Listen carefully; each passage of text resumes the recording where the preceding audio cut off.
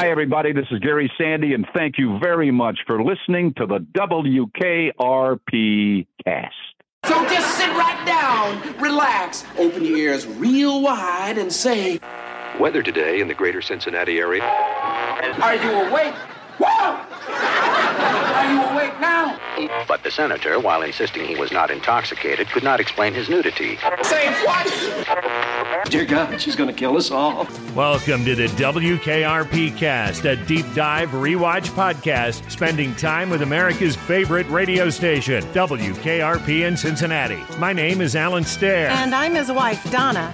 This is a week-by-week, episode-by-episode rewatch. We're getting into the trivia, the characters, and the details that have made WKRP one of America's favorite syndicated sitcoms for nearly 40 years. So, fellow babies, don't touch that dial. It's time for the WKRP Cast. I'm at WKRP in Cincinnati. Welcome back to the WKRP Cast. We've got a fun one today. Let's get right to it. Donna, what are we talking about today? We are talking about The Contest Nobody Could Win. The air date was the 29th of January, 1979.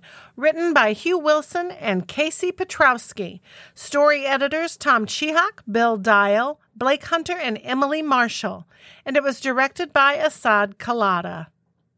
Johnny causes considerable drama at the station when he accidentally announces a contest prize of $5,000 instead of $50. We've opened a can of worms. Well, actually, a guy named Roy Penny opened this can of worms in 2015.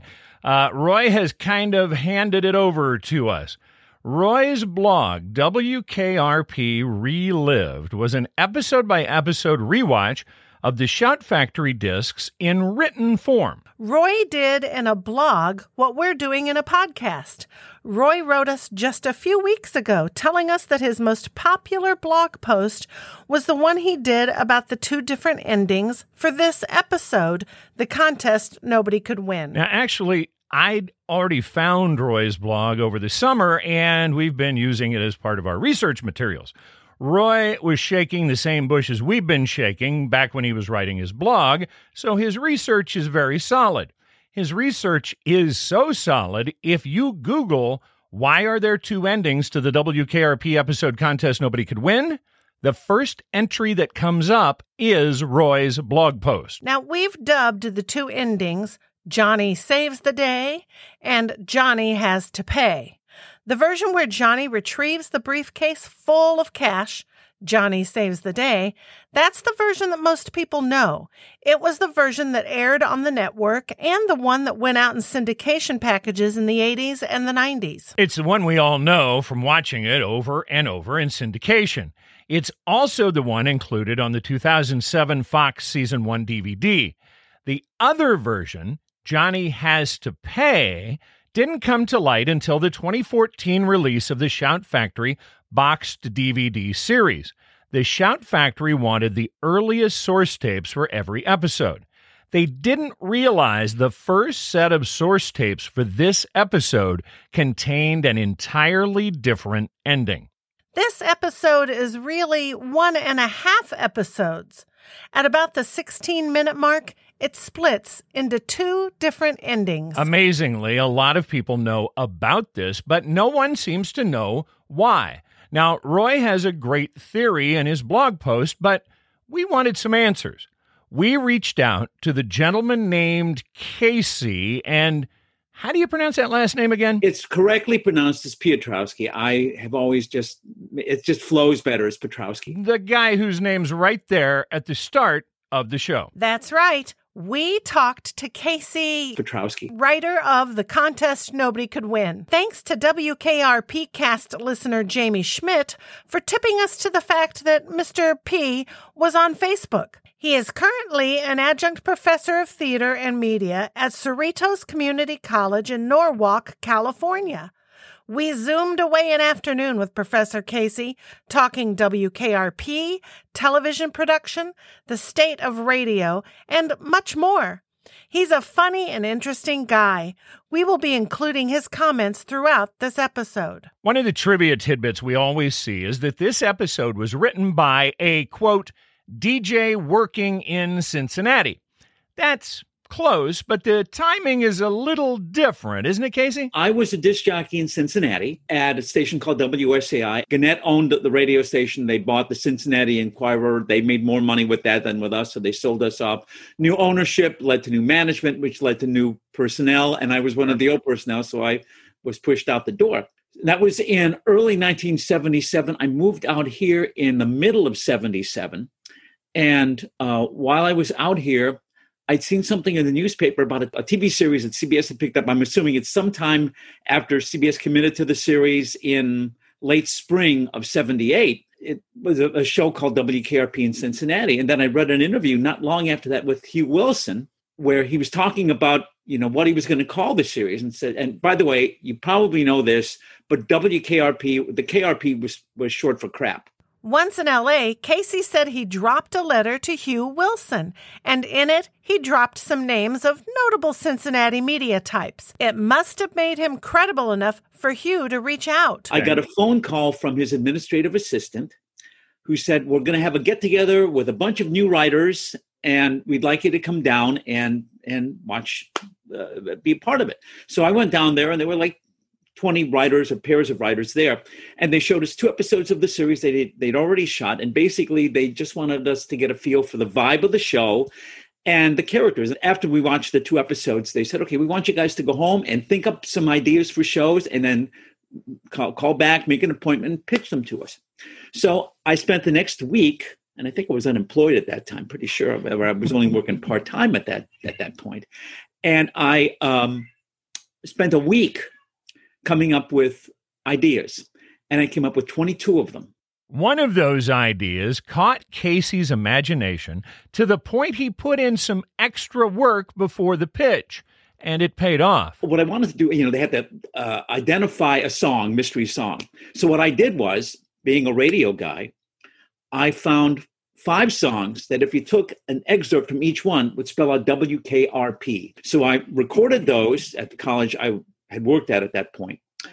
And physically, I was good at editing tape, edited them together into WKRP, then dubbed that onto a cassette. And I went into the pitch with that on a cassette. And as I pitched the other ideas, when I got to that one, I plugged in the cassette player. And that was the one that intrigued them the most. I think because I came in with the extra production, I came in with the cassette player.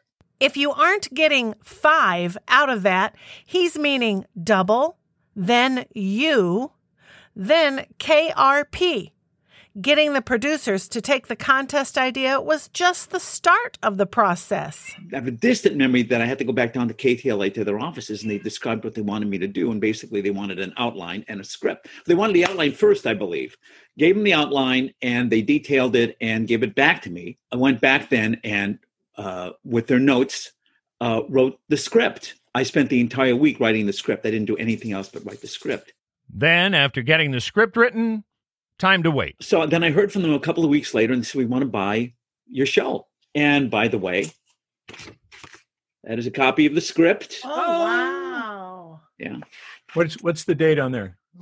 Production date apparently was December the 8th, 1978. And huge bonus, Casey has an extra copy of the shooting script, which he's sending to us. We will post pictures to our Facebook page. So the night of December 8th, it must have been great, right? I was not there when they shot the show. It was Hugh Wilson's assistant that was supposed to call and tell me that I was there. And Hugh told me this after the fact. On the taping day, they say, and the writer of this episode is Casey Piotrowski, and I'm not there. And everybody's applauding apparently, and I'm not there. And Hugh apologized copiously for me. So I never saw the show being taped. So what happened on the night of December 8th, 1978? Well, they shot the version of Contest we like to call Johnny Has to Pay. Now, the 2 versions are the same to start with, so let's get into it. Starting with scene 1, we're in the studio, and Johnny is on the air, and of course, he's asleep in his chair. And he's playing some noise, man. That is that is a real song. You thought the record was skipping. I did. I said, he's sleeping and the record's skipping. Oh, my gosh. No, that's a tune called Suction Prince from Captain Beefheart, which is Captain Beefheart is the stage name of a guy named Don Glenn Vlaette, who is a nut. Don is more performance artist than he is rock star. And the album was, as Johnny said, Shiny Beast, Back Chain Puller. but if you see it in print, it is Shiny Beast, and then in parentheses, Bat Chain Puller. Whatever a bat, B-A-T chain is, that is the name of that album. So, if you want to find some Beefheart, you go right ahead, but we're not going to be playing any on here. A little gentle wake-up music there for you. Johnny announces that it's 8:25 on a Wednesday morning. The streets of Cincinnati are deserted. The police suspect foul play. He starts an ad about Hutchins Community Hospital. Well, that's when Andy comes in. It's 8:25 in the morning, and seemingly no one else is in at the station. When do they start working around there? I don't know. Yeah, Andy's got this bright green, shiny windbreaker on, and we caught the look at a logo on the back of it, but we could not make it out. And we tried. We did. We were freezing it. And I wish there was a way we could zoom in on it, but Yeah. we didn't know what that logo was. But the jacket, bright green. So Andy's checking to make sure Johnny's cool on the new contest. Oh, no, I got your memo all about it, and I've been plugging it since I went on. And then Johnny's very curious about how Andy got Carlson to break free with the prize money for the contest. And in true everybody's misunderstanding everybody KRP fashion, nobody says a number here. They just talk about how impressed they are with the prize money. And Andy told Carlson, he explains to Johnny, Andy says that he read an article in one of the trade magazines, and it was a psychologist who drew a parallel between a station manager's contest budget and his virility. So he gave you a blank check. So Johnny's thinking, sure, you could get that funded using that approach. So nobody ever said a number. Andy leaves the studio. Johnny sits back down, and there's a spot playing that he turned on, that Hutchins Community Hospital spot. Yes, he turned the volume down while Andy was in there and they're talking. And walked away from the board with no way to monitor when a 60-second spot is going to be ending. Yes, and having a conversation with somebody. So when Andy leaves, Johnny sits down just in time. Perfect for when the ad is ending. And boy, have they got a fantastic tagline for Hutchins. At Hutchins Community Hospital, where malpractice is rapidly becoming a thing of the past. And I'm wondering, who is that guy?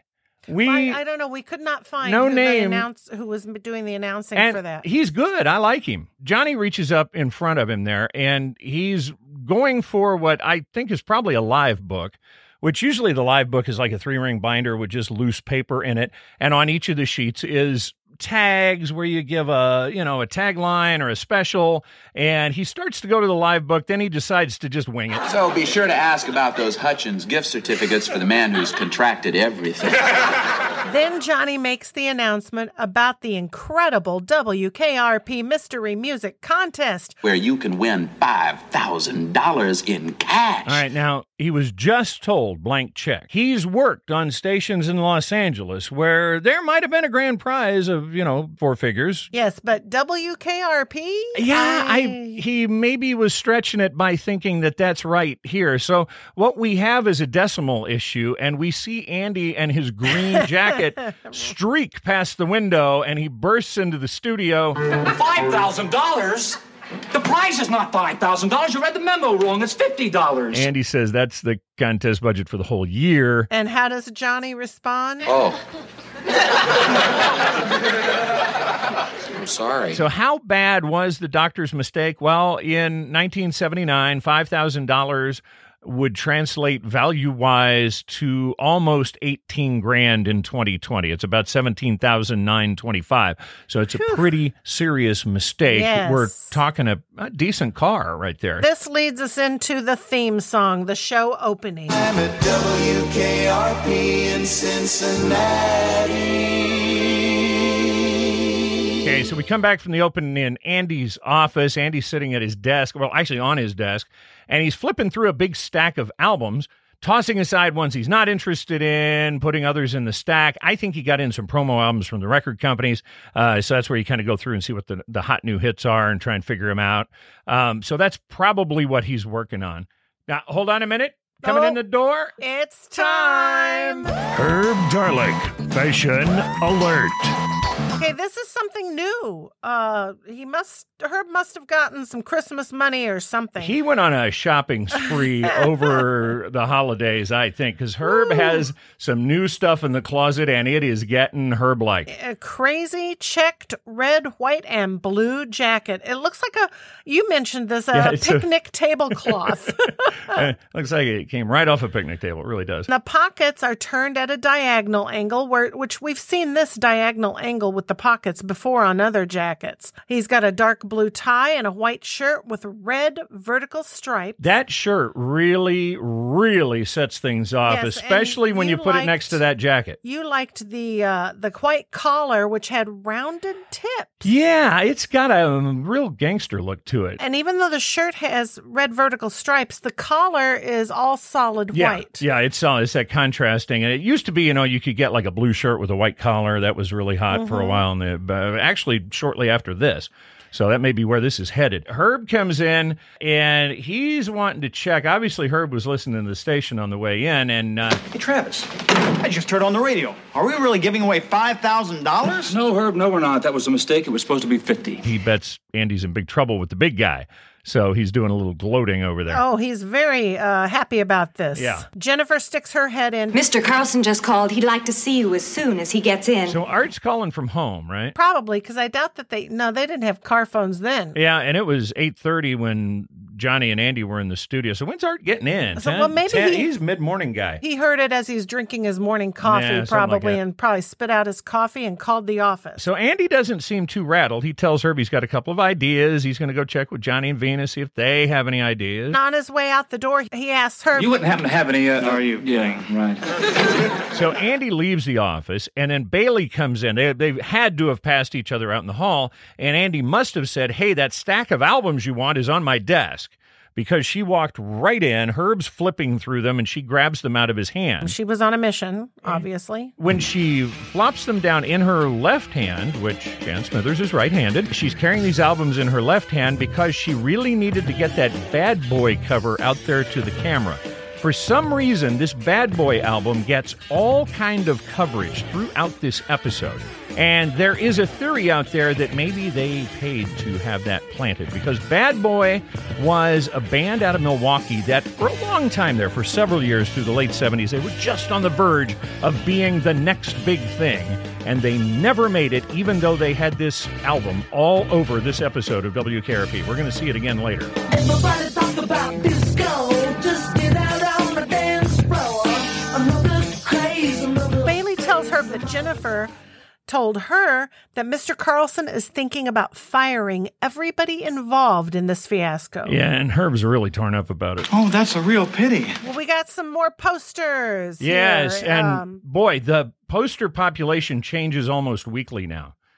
All of them will change. And we've got a variety. Yeah, here. I'm calling it the country corner back there behind Andy's desk. We got that gigantic Emmylou Harris in a rock station. I'm sorry, I love Emmylou, but not on WKRP. I don't really see that happening. This is her album Quarter Moon in a 10-Cent Town from 1978, and love that title. She had 3 charting singles, but they all charted on the country charts. She had one called To Daddy, which was written by Dolly Parton, and then the big number 1 off of that one was called 2 More Bottles of Wine.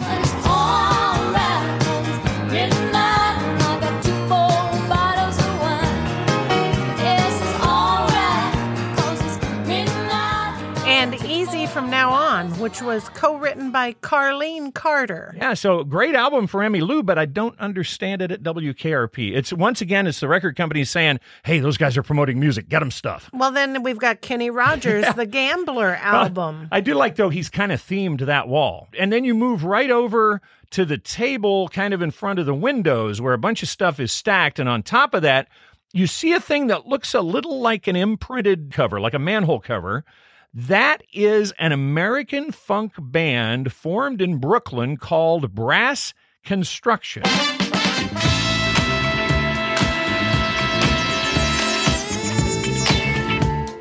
that's stamped in there. So a promo for their album. And then right behind them on the wall, we got Jimmy's head from the Crash Landing album. Yeah, Jimi Hendrix. The Jimi Hendrix Experience. Yes. Jimmy, I'm sorry. I just assumed everybody knew who Jimmy was. Well, they might have. I don't know.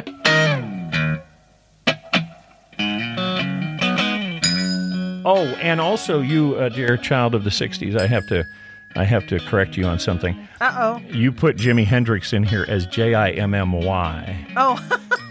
It's the Jimmy. It's a podcast. Nobody can see it. Yeah, nobody can see it. Nobody can see it. It's pronounced the same. But so you know what's funny is Jimmy's got quite a presence in the programming office this week, because if you look over just to the right of the door coming into Andy's office is the poster. It's a very trippy psychedelic poster. The Jimi Hendrix Experience album, Axis Bold as Love, is the poster over there. So for some reason, Jimmy getting a lot of exposure.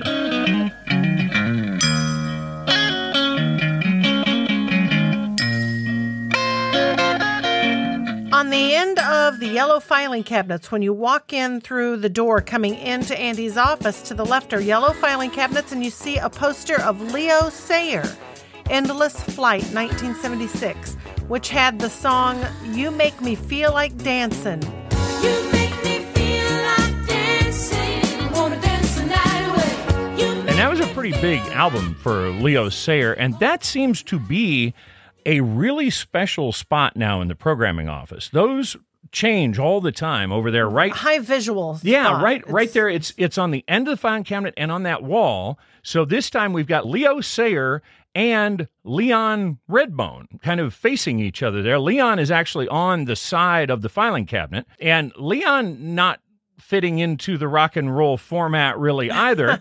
If you know Leon Redbone, he was born Dikran Gobelian in 1949. He is most likely of Armenian ancestry, but he never really gave a whole lot away about his background. They called him American, but also some say he was Canadian. So we really don't know a whole lot about Leon's background, but we do know he was quite the musician. I first met him in a 1982 Budweiser commercial, and it was just amazing. This does for you for being on the job and working hard all day. And of course, he's the duet with Dory Deschanel in 2003's Elf over the closing credits. So that's a little Leon Redbone. Before we go on, I do want to say the poster of Leo Sayer, I looked it up, and I think Leo Sayer and Richard Simmons went to the same hairstylist. They have a similar look. They do. I think Leo might have the same kind of crazy energy of a Richard Simmons, too. He just has that look to him. I don't know him at all, but it must be the hair. It's the hair and also the jumping, I think, yes, is part of it. That pose on that album, he is way too happy about things. Well, now we're in Carlson's office, and Mr. Carlson is talking with Jennifer. He's crying about losing the $5,000. He's kicking things. He's having a little tantrum. I'm not a big fan of this version of art. No, I didn't like this either. I know we, a lot of times have to cast art as the mama's boy, and it's the mother-son relationship, but I want to go older son, not baby. Right. I didn't like this side that we were seeing of him, and Jennifer tells him, "You're being childish about this." I am not. Boy, is this going to make my mama mad? Now, I'm wondering, was this maybe something, comedy kind of ebbs and flows, and certain things are funny at certain times, and then they're not funny 20 years later. I'm just wondering if maybe baby talk and this childish thing was funny at some point there, and that's why they kind of went to this, because I really doesn't appeal to me at all. It was not a good side of Carlson to see. Yeah. Carlson compares this situation to, it's like losing Pete Rose. Now, that I did enjoy. When he got into that part of it and kind of moved away from the childish stuff, that was pretty funny, talking about losing Pete, because a lot of Cincinnati was broken up about losing Pete. Come on now, Mr. Carlson. It's not that bad. Yes, it is. Mr. Carlson, Pete's gone, but life must go on. And you probably know the name Pete Rose. You might not know the legend of Pete Rose. He is Charlie Hustle to Cincinnatians. The man had the most of virtually any Major League Baseball player in history. He was active in the Major League from 63 to 86 as a player. most career hits, most career singles, most career at-bats, and that at-bats number 14,053. Now, in 1979, Pete made the decision to become a free agent. He left the Cincinnati Reds, which a lot of people thought that he would be in that uniform until his final days. He was not. He moved to the Philadelphia Phillies, where he became that year the highest paid athlete in sports as a free agent. He signed a 4-year, $3.2 million contract, and Cincinnati was devastated. And Carlson was devastated to lose Pete. But Philadelphia?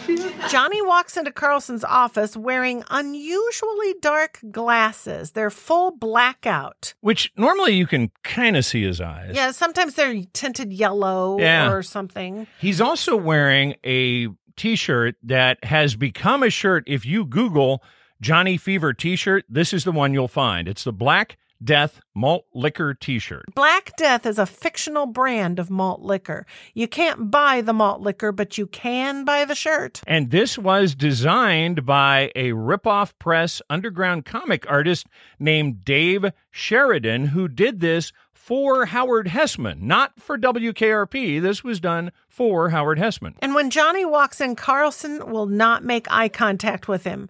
He's doing the, I'm not going to look at you, I'm mad at you It's kind of the two kids on a playground apologizing to each other after having a big fight. Yes, they're both kicking like they're kicking the dirt. Yeah. Carlson tells him, okay, mistakes happen. Well, nobody's perfect. You're not perfect, I'm not perfect. Jennifer, maybe, but... And Johnny laughingly tells Carlson he wrote up his resignation. He's really trying to minimize it, and Art just snaps it right out of his hand. Thanks, and good luck in Philadelphia. Which is a little callback to Pete Rose there. Art's still upset about the Pete Rose thing. And then Andy and Venus enter, no knocking. Nope. They just walk right. Nobody knocks. It's a pretty open policy anymore around Art's office. And Venus's outfit. He is hip happening. Yeah, that is some good. The green and gold is always a nice combination. And he's doing the green satin shirt and a gold scarf that he's knotted the end. And it's an extremely large collar on his shirt that the scarf is under. It goes coast to coast. That collar is wide. Yeah, from shoulder to shoulder.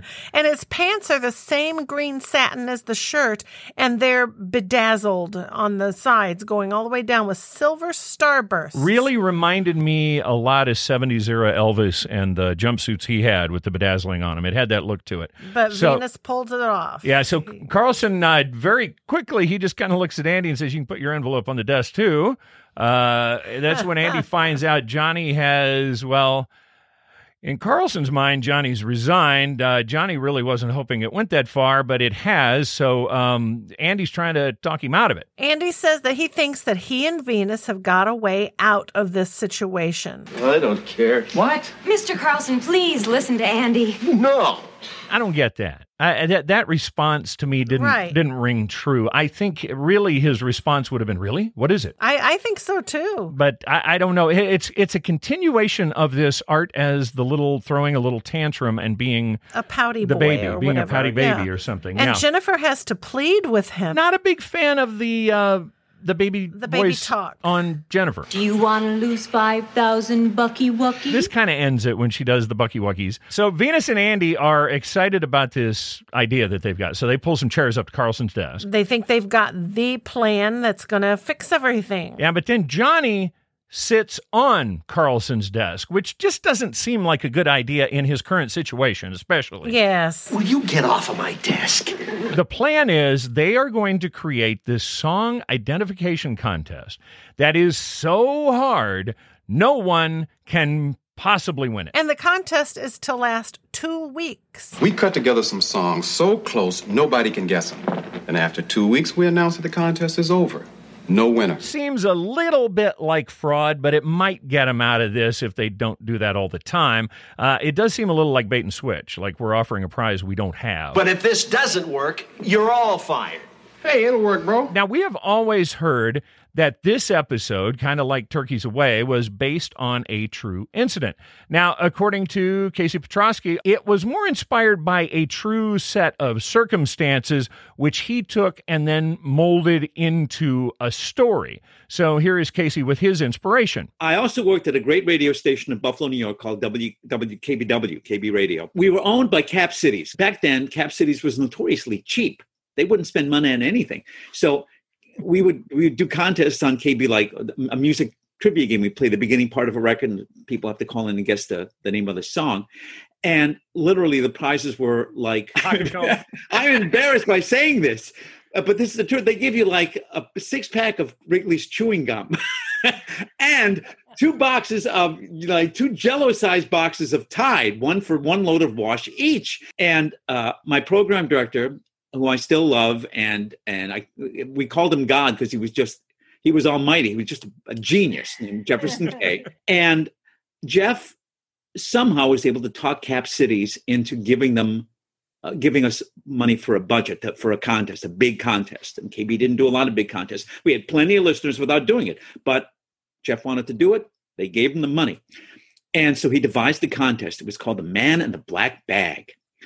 And Jeff wrote all these clues, and Jeff had a spectacular voice, and we had good production people in those days, even working with tape. And so we put together, teasers went on the air, The Man in the Black Bag is coming, The Man in the Black Bag is coming. Then there were actual promos, starting on Monday, The Man in the Black Bag, listen for your chance to win this trip. And I don't know what the trip was. It was Hawaii, an expensive prize. And you know what's going to happen. The first or second time they played, I don't think it was the first, but it was certainly the first day. Within the first few hours, someone said, Rumpelstiltskin. And that was The Man in the Black Bag. The contest over on the first God blessed day. Oh, no. Yes. So, that's the contest that nobody could win. So you just change that, amend it to fit in the context of WKRP, and there it is. Carlson's buying into this plan, and Andy says, okay, now how about Johnny's resignation letter? And Johnny, when he got thrown off the desk, moves over to sit in the windowsill. He's kind of sitting on the window ledge, leaned back. He's got those full blackout sunglasses on, and he's looking very sage and deeply in thought as Andy and Art are discussing his future. Well, it looks like you're off the hook, Fever. Once more, you have cheated the Grim Reaper. Here you go. And he gets up and walks over to hand the letter back to him. And Johnny doesn't move. Carlson even waves the letter in front of Johnny's eyes. No movement. Which is when we realize, oh, hold it, Johnny is not with us anymore. He's taking a little nap. Obviously, the coffee is not kicking in just yet for Johnny. So Art actually raises his sunglasses up, which is a nice gag. And Johnny opens one eye and then smiles at him. Get him out of here.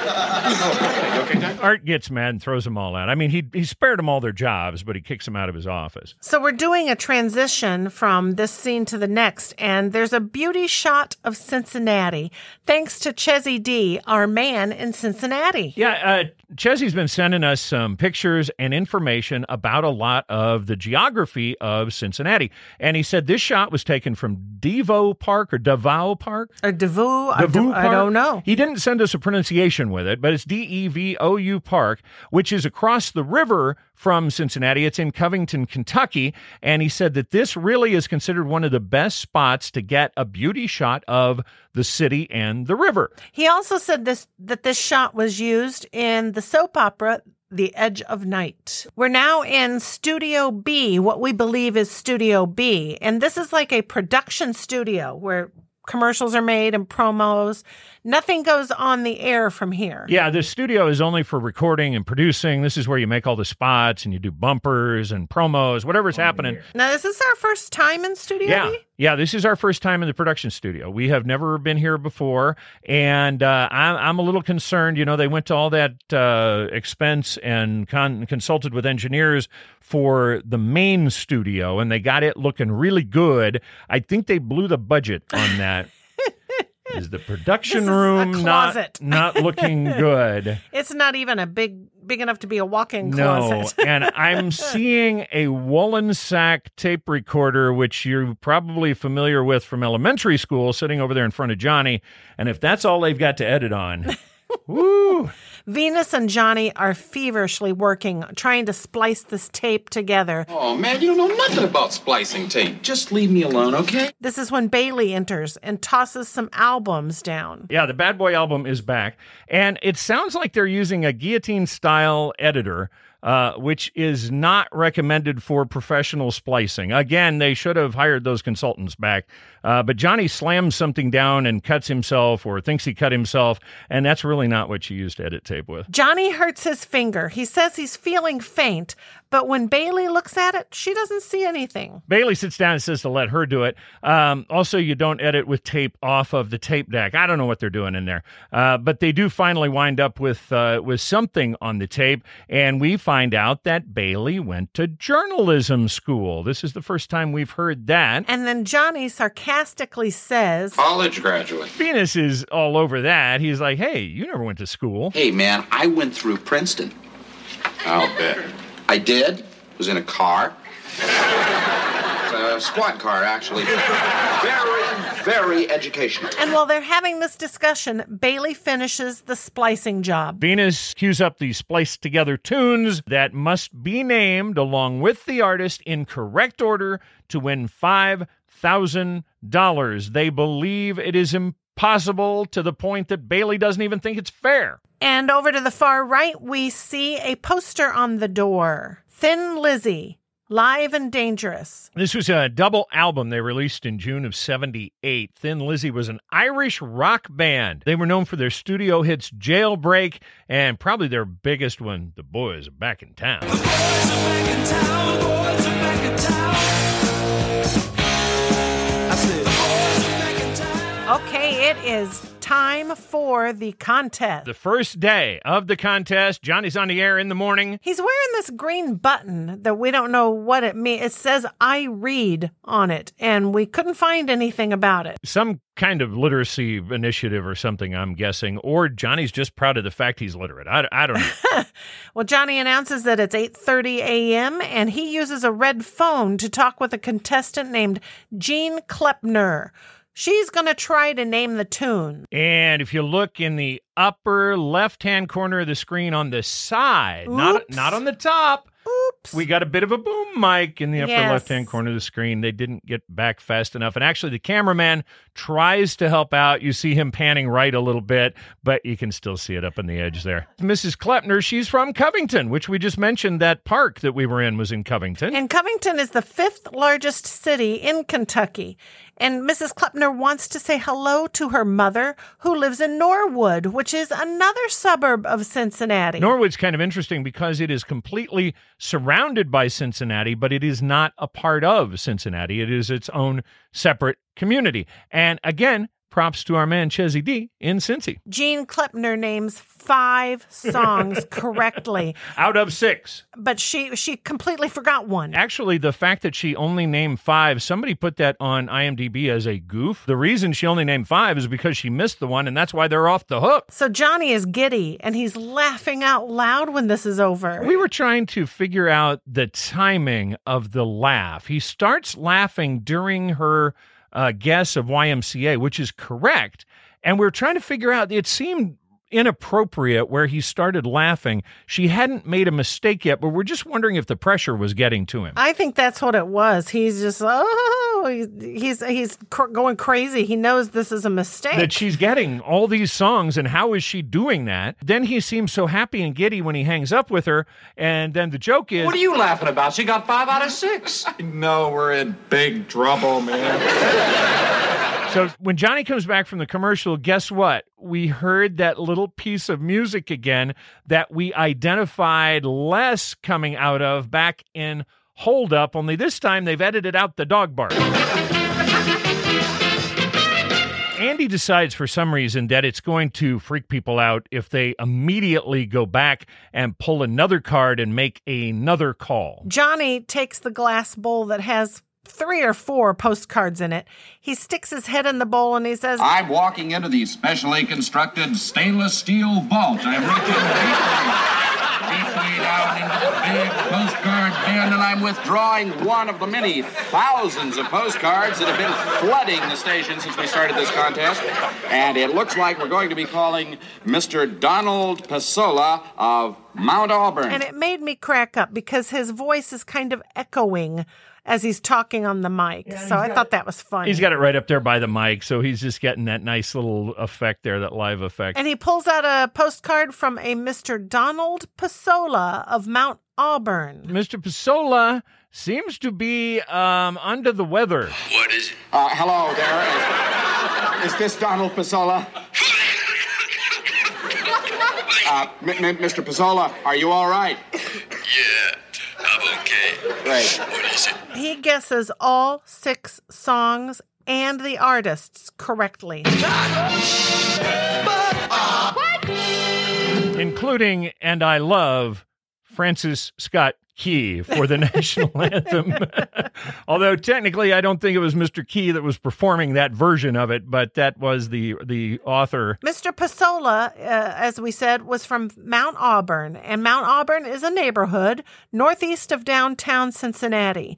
It is the home and birthplace of William Howard Taft, the 27th U.S. President and 10th Chief Justice of the U.S. Supreme Court. His home is still there in Mount Auburn and is a museum. Thanks to Chezzy D, our man in Cincy, for this information as well. And how about the name Donald Pasola? It's got a real feel to it. There's a reason for that. Casey explains. Don Pasola, the name of that was my name.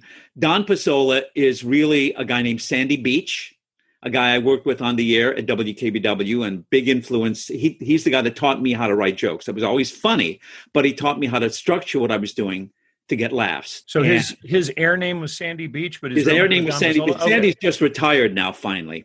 He was Don Pasola, and I asked them to keep that in the show, and they did. To end up the scene, Johnny pops on a tune by Eric Clapton, which I cannot even believe they had to pay for it. It was literally 2 notes. You know, there's no holding back when it comes to Eric Clapton.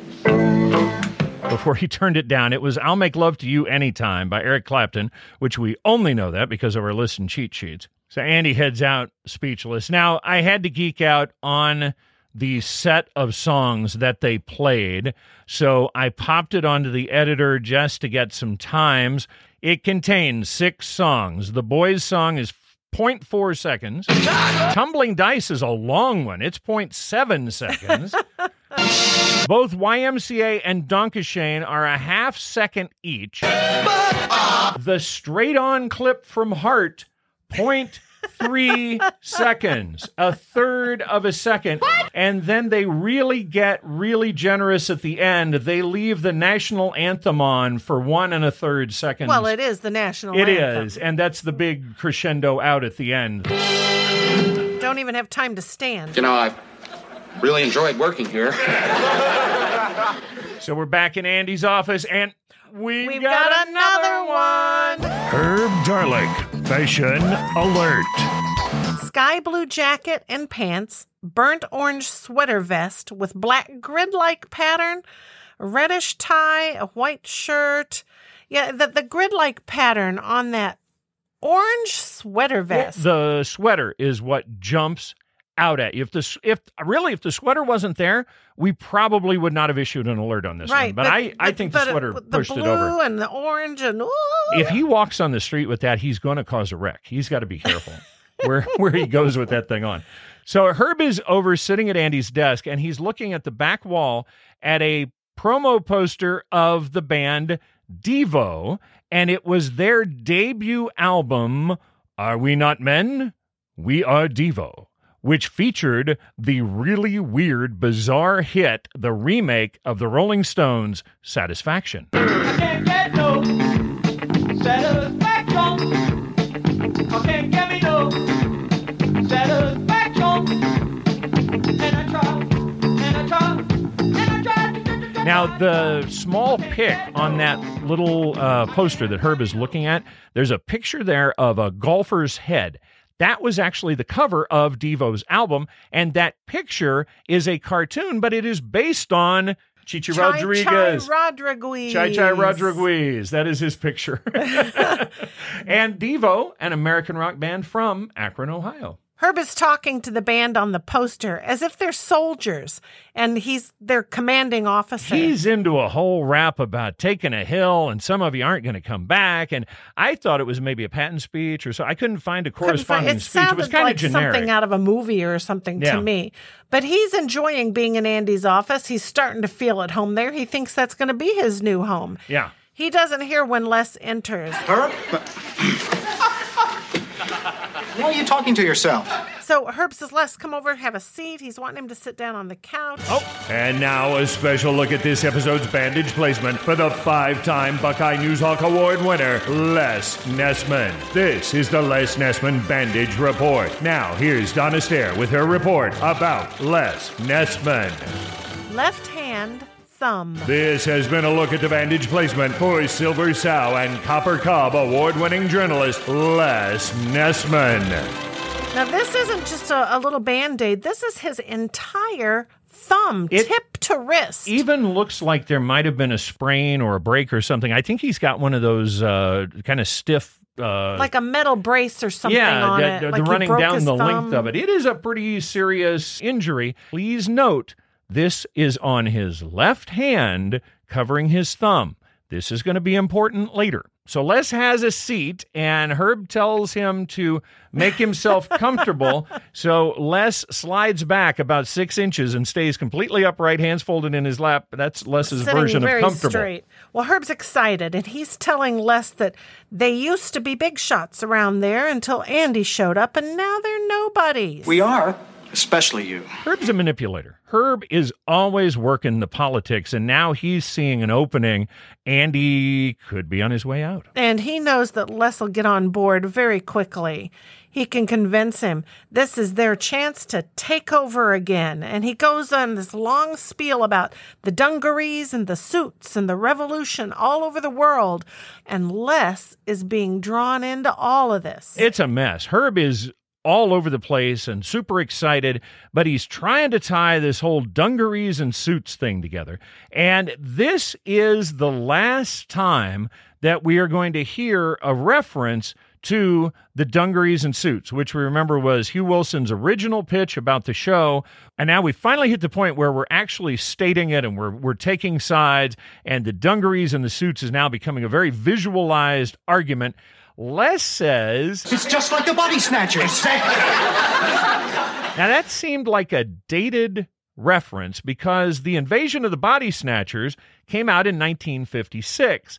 Well, we went to look that one up, and we found out there was another one. It was a brand new one that came out that month. It was running right then in theaters in December of 1978. It was a remake featuring Donald Sutherland, Jeff Goldblum, and Leonard Nimoy. I never saw this one. I remember seeing the old black and white one sitting with Dad for some reason, because I was scared. With Kevin McCarthy as the guy running around screaming when the trucks are pulling away. I've got that scene in my head. You're in danger! Can't you see? They're after you! They're after all of us! For some reason, black and white just seems scarier to me. It even seems worse, yeah. Yes. Yeah. Now, this one was very highly regarded, and actually Rolling Stone said it was one of the best remakes they had ever seen at the time. So, pretty good one. I've never seen it. Kind of interested, though, after we looked it up. What I remember is aliens are replacing Earthlings with pod people. Yes. And they're taking over, so... And obviously the pod people wear blue jeans or something. I don't know. So Les says he's with Herb. He's ready to go. He's stood up and they're ready to go on to Carlson's office. As they're heading out, Les tells Herb, Do you know who I think is behind all this? Who? Levi Strauss. We found out dungarees aren't really blue jeans. Because we looked it up. We did. We looked it up. And if you're playing our drinking game, there you go. First, we looked up Levi Strauss, who was a German-born American, founded the first company to manufacture blue jeans. His friend Jacob W. Davis, and he invented and patented a new style of denim work pant in 1871. And yes, it was blue jeans. And the big thing that set them apart was they were riveted at all of the stress points. So it made them really tough. When he died, he left his company to his 4 nephews. His estate was worth about $6 million back in 1902. In 2018, that's the equivalent to $175 million. Not a bad deal. And That's a lot of blue jeans. The company itself still in business and still getting big. All right, so dungarees and blue jeans, they're not really the same. No, and they're kind of equating them in this argument. When they talk about dungarees, they're really talking about people wearing blue jeans, but those are not really the same thing. Dungarees are mentioned for the first time back in the 17th century. They were a thick, cheap, coarse cotton cloth, often white, sometimes blue. They were worn by impoverished people in Bombay, India, in a dockside village called Dongri. Hold on a minute. Dongri? Yes, and actually the Hindi name of the cloth was Dungri, D-U-N-G-R-I. The cloth got shipped to England, where it was used by the Brits for manufacturing cheap, tough work clothes. The English pronounced it a bit differently, and it became their word, dungaree. Denim and dungaree are often compared to each other, but there is a difference. Denim is woven from uncolored yarn, and then it's colored after the weaving. Dungaree is made from pre-colored yarn. Dungaree actually is the cloth, not the pants. That's the way I understood it. So when you say you're wearing dungarees as jeans, it's really just the cloth, but it's kind of become a word now that we use for jeans. Now, this is where we split. From here on out, we're going to be splitting into 2 different versions. For each scene, we're going to do first the Johnny Saves the Day version of the scene. Then we'll go back and do the Johnny Has to Pay version of the scene so we can compare them to each other. With all of this rewriting going on, we asked Casey Piotrowski how much of his original script was retained in the final episode. We've heard stories about Hugh Wilson rewriting every line of most of the scripts. You remember Bill Dial only had 1 line in Turkeys Away. Well, Casey can relate. They used like 1 joke for my script. That's it. Yeah, I know there was at least 1 joke. There may have been a couple of others, but that I remember I was watching and disappointed to say they didn't like my jokes very much. Hey, this is Alan talking to you from the future. I was just about to upload this episode when I got an email from Casey. During our interview, he couldn't recall the specific line of his that stayed in the final cut of the show. Well, we sent him a proof version of the podcast. Remember the virility joke from the first studio scene? Hearing us mention it in the podcast jogged his memory. That was Casey's line. Okay, now, if all of this isn't already confusing enough, go back to the past. So we start this scene in Carlson's office. Now, this is the Johnny Saves the Day version of the scene. In this one, Carlson is talking with Jennifer, and they're both sitting behind his desk. Jennifer says she needs to be getting back to the phones, but Carlson says... No, Jennifer. Now, just stay and talk. Nobody's going to call us. Okay. Carlson tells Jennifer that Les has a theory, and Herb agrees with it. Now, we were talking about this when Herb and Les were in Andy's office talking. This was really Herb's idea, and he even says, Les, I have a great idea. Somewhere between the programming office and Carlson's office, it has now become Les's idea. Let's say that a crime has been committed. Huh? And just for the sake of argument, let's say that the criminal's been caught. All right. Now, 9 times out of 10, what kind of pants is that guy going to be wearing? Jennifer is not impressed. You know, Art really bought into this theory, but he's having trouble getting people to understand it or get excited about it. But he understands it, He's strangely enough. He's into it. Andy walks in, and this gives Jennifer her escape She gets a plan. chance to get out of there because she is obviously not into whatever realization Art feels he has had. She is not sharing it about the dungarees. Andy tells Carlson Johnny wants to pay back the $5,000. And Andy's saying, we really can't make him do that, can we? Where's the money? Yeah. Carlson's got his hand out. Art wants the money. Andy hands Carlson $12.50. That's going to be Johnny's monthly payment. Monthly payment. Monthly. So when I first heard this, I was thinking that was per week. No, it's monthly. So he's getting 12 of these payments in each year for how long? 400 total months or 33 years. Yeah, and that's when Carlson springs on Andy. He thinks Andy has been a little overworked, and Art decides. Now, Art says he has decided to do this. I don't believe it was Art that made this decision. I think this was put into Art's head. I believe we have seen Herb plant things in Art's head before. Yes. I believe Herb planted this. Herb is now in charge of promotion, and Les has been put in charge of station publicity. I do that. No, not anymore. Your job is to program the music that goes on this station and keep those other dungarees in line. Andy knows that if he can't be promoting the station and working on the publicity of the station, he can't get people to tune in and listen to the music that's on the station. So it's all got to work together, and he does not trust Herb and Les to handle it. Carlson says that Herb came up with the idea to give the prize money to the winner in cash, which he considers a really great idea. He's very excited about it. They've been announcing it all morning on the station. Yeah, and it kind of scares me, and it scares Andy, too, that they've got $5,000 in cash just sitting there in a briefcase. Before things can get too heated, Jennifer sticks her head in to say that Mr. Pasola is at the station early because his wife is in the hospital. Now, when you say before things get too heated, we want to point that out. They never got to a point where there were any veiled threats or any indications of Andy leaving or Art firing anyone. None of that happened in this scene. That was stopped by Jennifer coming in. Now, let's back up and go back to the start of this scene. Now, in the version Johnny has to pay, the version which was originally shot the first night, we're now in Carlson's office with Les and Herb in there. Andy enters, and Carlson is trying to build his dungarees case. And this is basically the same story he was telling Jennifer, only now he's trying to explain it to Andy, and Andy is just befuddled. Dungarees, Travis, dungarees.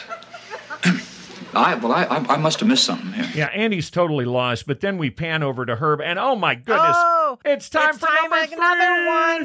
Herb Darlick, Fashion Alert. Orange sherbet shirt with blue, gray, and light striped jacket, a brown and white striped tie, and gray pants, and white shoes. It's a cornucopia of fashion alerts.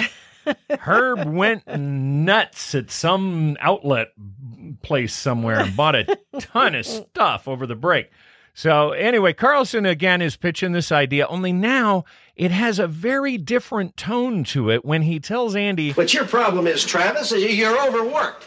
So I've given Les and Herb some of their old responsibilities back. And it's a lot worse having it happen right in front of Les and Herb. Yes, they are standing there looking like a pair of vultures. Oh, yeah, Lerb is ugly back there. We're the suits. Herb says they know how to run a radio station. They bragged about giving the prize money away in cash. They claim that they're taking advantage of this as a publicity stunt because they've got photographers coming to take pictures of this.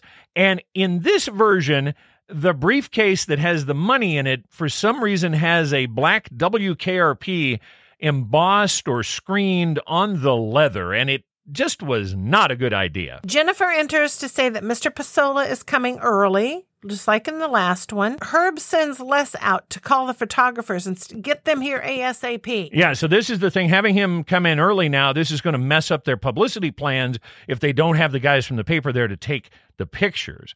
So Herb and Les head out now with Pasola coming up. They need to get all that taken care of and get set up. So And Herb starts to leave with taking the briefcase with him. Carlson says he wants some private time, and as Herb's trying to walk out with the briefcase, Art gives him a little... Herb, right. Bring that back here. This is where Andy and Carlson have this talk that is way too dark. He's telling Andy he's sorry about the change in duties. He knows this has got Andy upset, but he had to do something in order to tell Mama that he did something. You know, this is a big mistake, and he wants to be able to report to her that he took some discipline. Andy takes full responsibility for this mistake, and Carlson assures Andy that, come on, this arrangement's going to work out fine. Just think about it. Well, there's really not too much to think about, sir.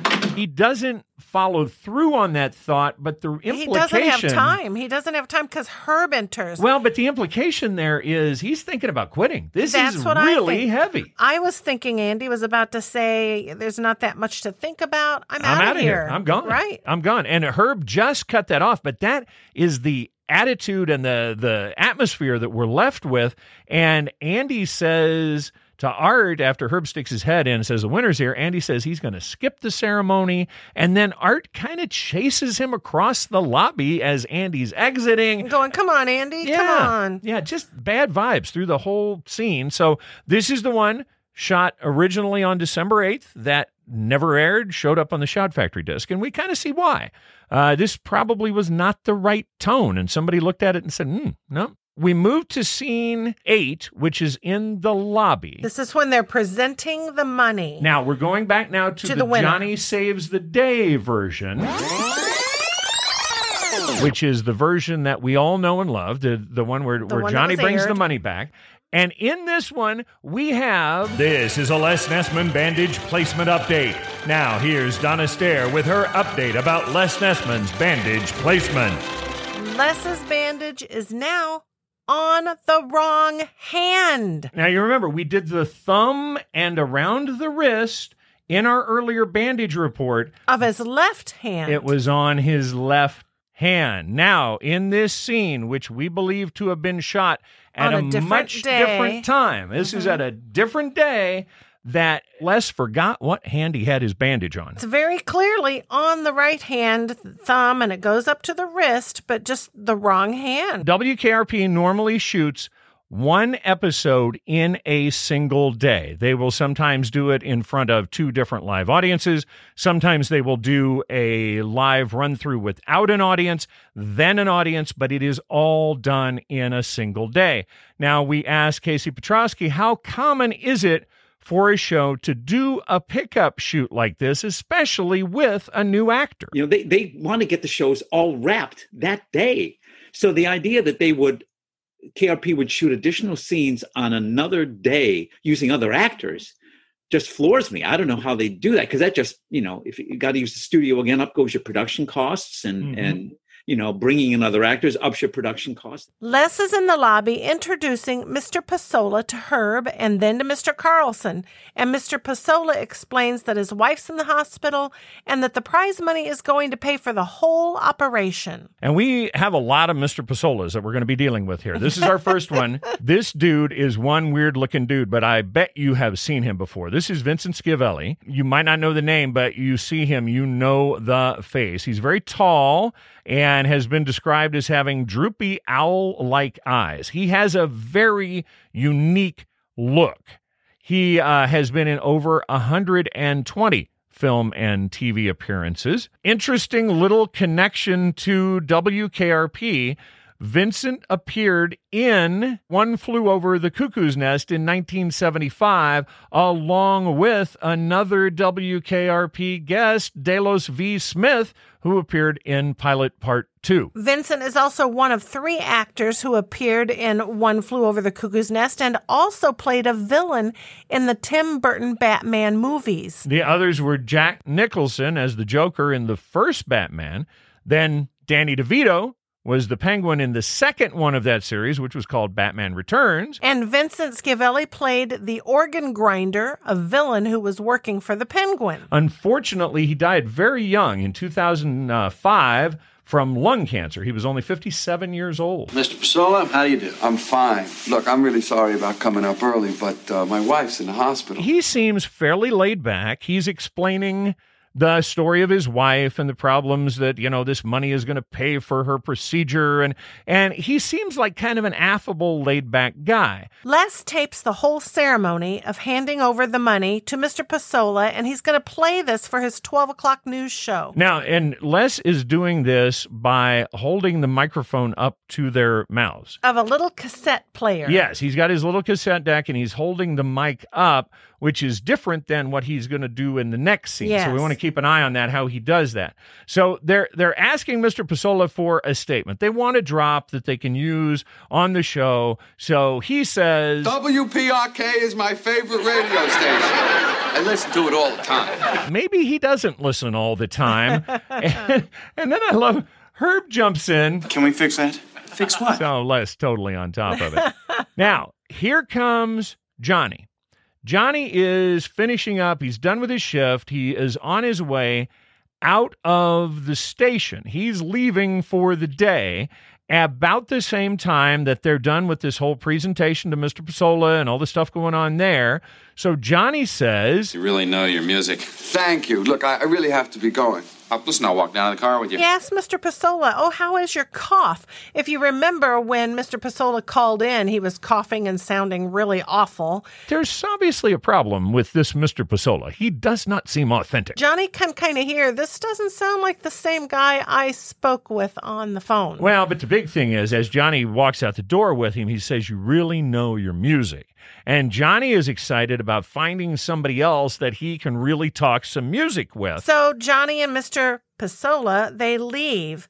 And Mr. Carlson is telling Herb and Les, you guys did a great job. Yeah, they're very excited about it. And now another guy walks in. This guy obviously having a problem with the nasal passages. He's got a bad cold, and he says he's there to pick up his money. I'm here for the money. What money? The prize money. Wait just one moment here, dungaree. And he can barely talk without coughing every other word. So he immediately starts to whip out birth certificate, wallet. He's got credit cards. He's got all kinds of ID because, as he says, Figured you guys wouldn't be dumb enough to just give away $5,000 without asking for identification. Carlson realizes what happened, and he's freaking out. Travis!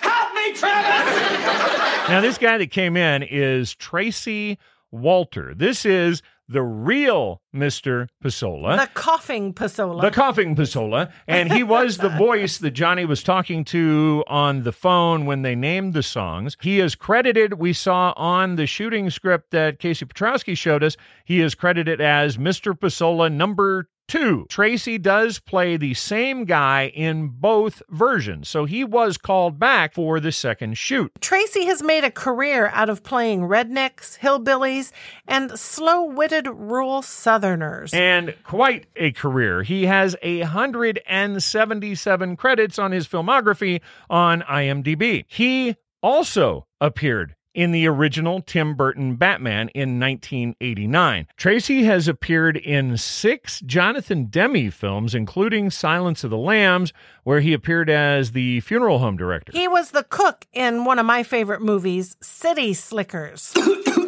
Herb tries to explain what happened to the real Mr. Pezzola. Yeah, he's telling him, hey, really sorry, and... Well, to make a long story short, this man and I have just been fired. Art, of course, comes in and makes Herb's prediction come true. Herb! Les! You're fired. See? Johnny comes walking back into the lobby, and he is carrying the briefcase with the $5,000 in it. And I love it. As he walks by Les and Herb, he says, You know, that guy knows less about music than you two. So he walks over, hands it to Carlson, and in Johnny's mind, he's now paid back the $5,000. I think you owe me $12.50. Okay, so that ends the scene number 8 in the lobby in the Johnny Saves the Day version. Now, we're going to back up, start that scene again where we leave Carlson's office, we come into the lobby. Now we're doing the Johnny Has to Pay version. So they're getting ready to give the winner his money. Herb introduces the winner as... This is Mr. Pezzola. Mr. Pezzola, this is Mr. Carlson, our station manager. It's an incorrect pronunciation, and I don't know where it came from. If the guy walked in and said that, or if Herb said that. I don't know, but for some reason they're now saying the name differently than they had said it on the radio and they earlier. say it several times incorrectly. Yeah. Now, this guy who is there to act as the con man is an entirely different guy. This is John Wheeler. John Wheeler has appeared on Chips, Hill Street Blues, Little House on the Prairie. He was a reporter in Apollo 13. He did have a recurring character for a few episodes on The Dukes of Hazzard in 1982. And he was in the Apple Dumpling Gang. Oh, yeah. Well, right there, he's arrived. He says his wife's in the hospital, same as the other version. He seems really jumpy, though. And he keeps reaching for the money. Herb gets everybody arranged for the ceremony. Carlson presents the money to Mr. Pesola, and they ask Mr. Pesola to say something. WPRK is my favorite station. I listen to it all the time. Thank you and goodbye. Similar line to what we saw with Schiavelli, got the call letters wrong. Only this time when he says thank you and goodbye, boom, he is out of there. He darts out of there, yes. Runs right out of the station. The timing on this, it just feels odd. They kind of look at each other, and then Carlson, okay, I'm going into my office. Now we get two guys that did not show up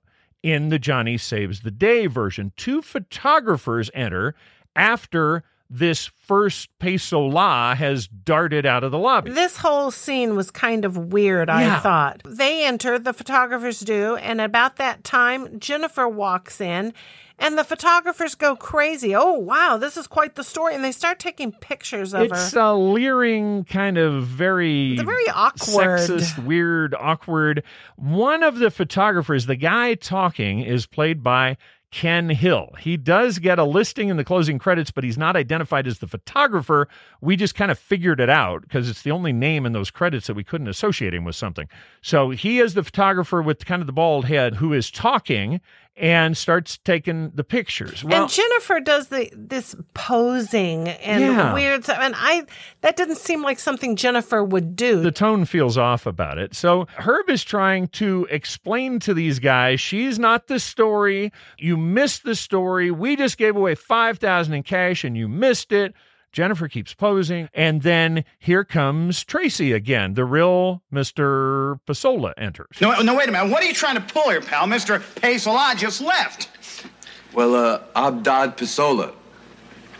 You want to see my driver's license? And this time Herb confronts him. In the last one, it was Les that confronted the second guy to come in. Carlson looks at Herb and Les, and he's hitting his fist into his hand. And then he shouts for Andy to help him, and he starts running down the hallway. And now Tracy is there, the real Mr. Pesola, talking to the photographers, saying, they won't give me my money. These guys won't give me my money. Kind of pandemonium out there in the lobby. But the bad guy got away with it. He got out of there with the money.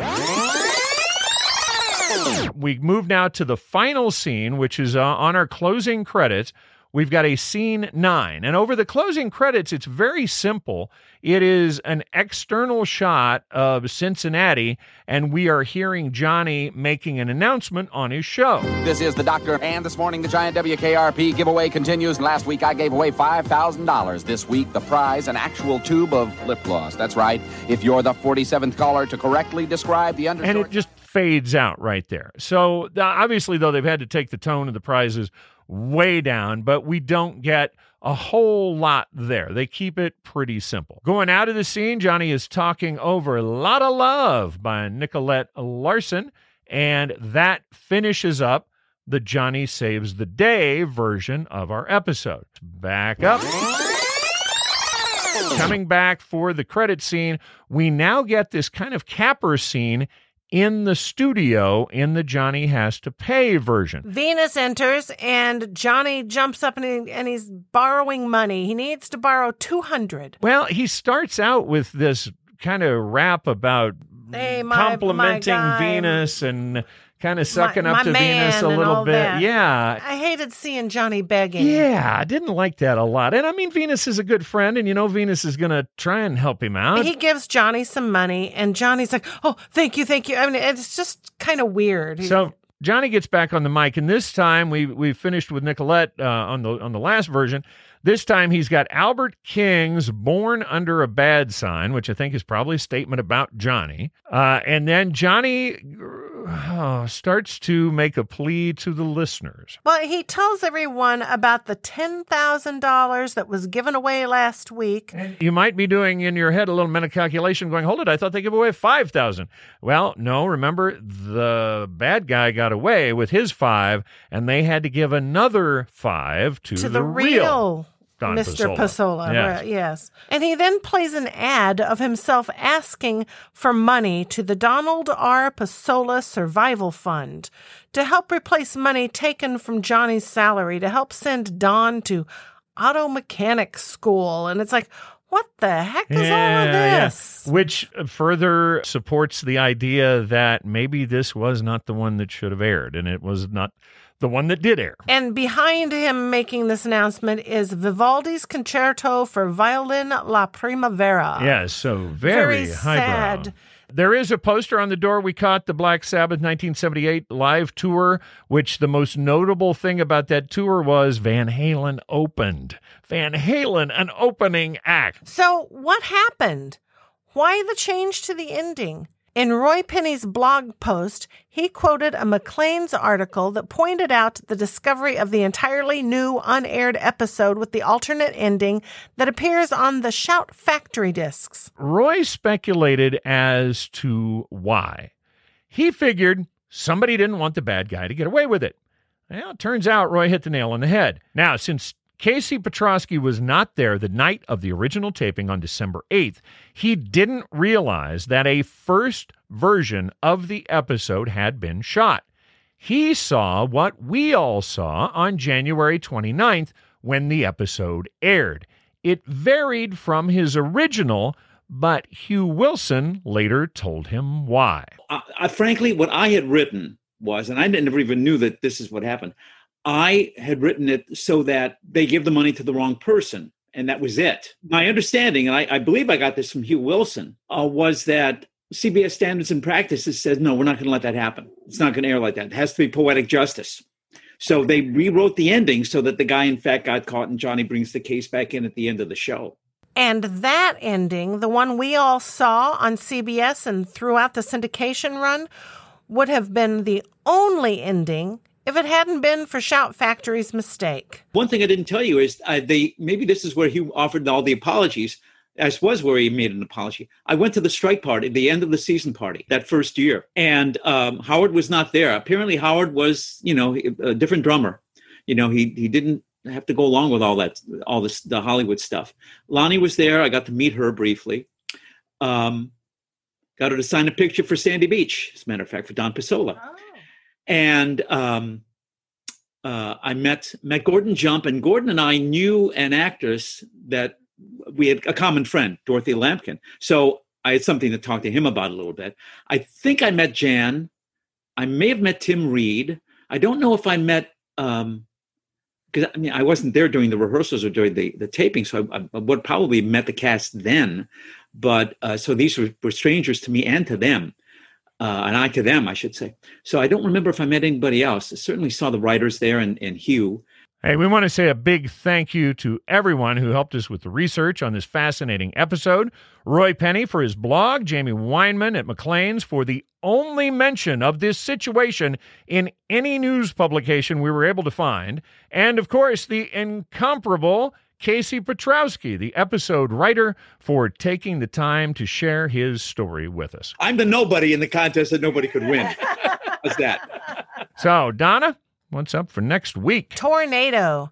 The staff at WKRP finds themselves in danger when Herb unplugs the teletype machine just as it is receiving a local tornado warning. Well, that's going to do it for this episode of the WKRP cast. If you'd like to watch along, make sure to check our show notes for information. Got a question, comment, or correction? Let us know about it. Write us, WKRPcast@gmail.com. And remember to please rate and review us on Apple Podcasts. Thanks for listening. May the good news be yours.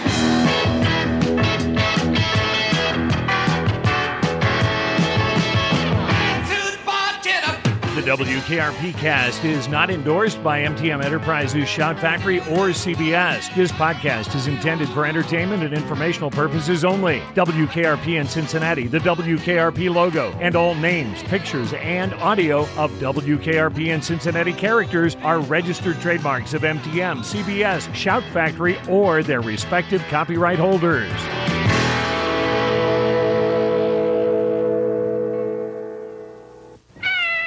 I almost forgot, fellow babies. Booger!